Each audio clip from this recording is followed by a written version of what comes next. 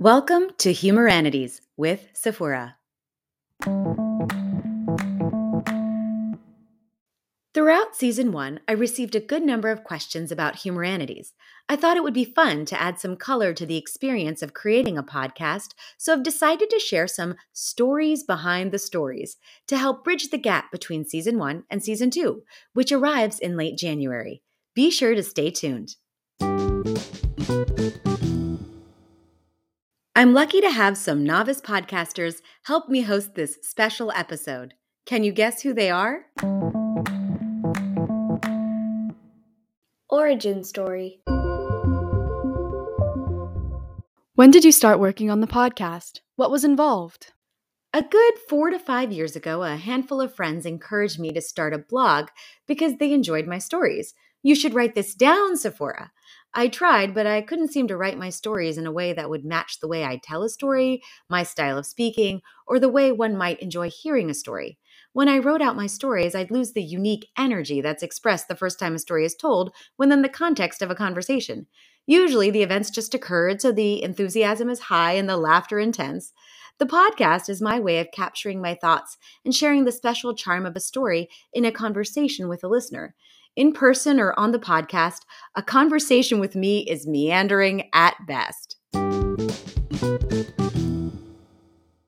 When it comes to conversations with others, do you have a creative partner? I think I spent a few years looking for a creative partner, someone to converse with where stories would just pour out of us based on the topic of the week. I shopped the podcast idea around with various friends, but then I realized that doing a podcast was my dream and not really anyone else's within my circles. It's a lot to pull off on your own, and while I was scared, I decided it was really time to give something hard like this a try.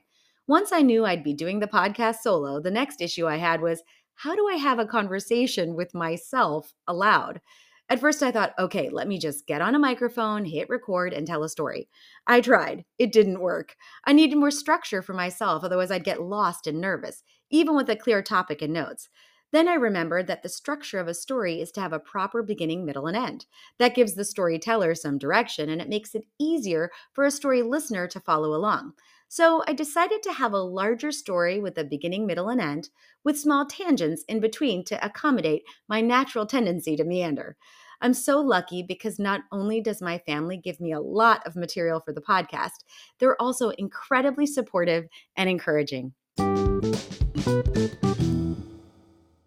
What is Humoranities' audience like? Lots of online podcast guidance suggests that you should have a podcast about something you know well and target a certain demographic or audience.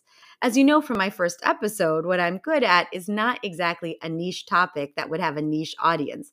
I enjoy a lot of things, and to narrow it down to any one topic was going to be impossible for me, and I accepted that about myself in this endeavor.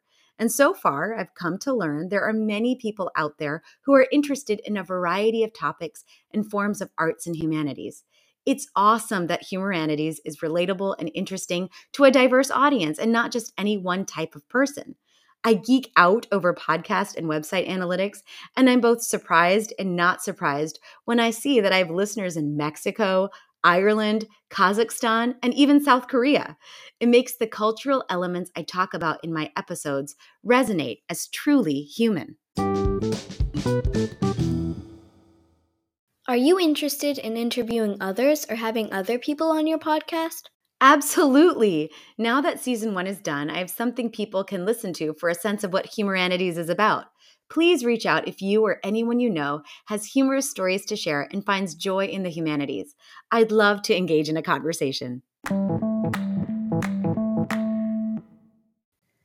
Thank you for listening to Humoranities. Enjoying the podcast? Please take a moment to rate it. And for more musings, visit humoranities.com and be sure to follow on all social media platforms.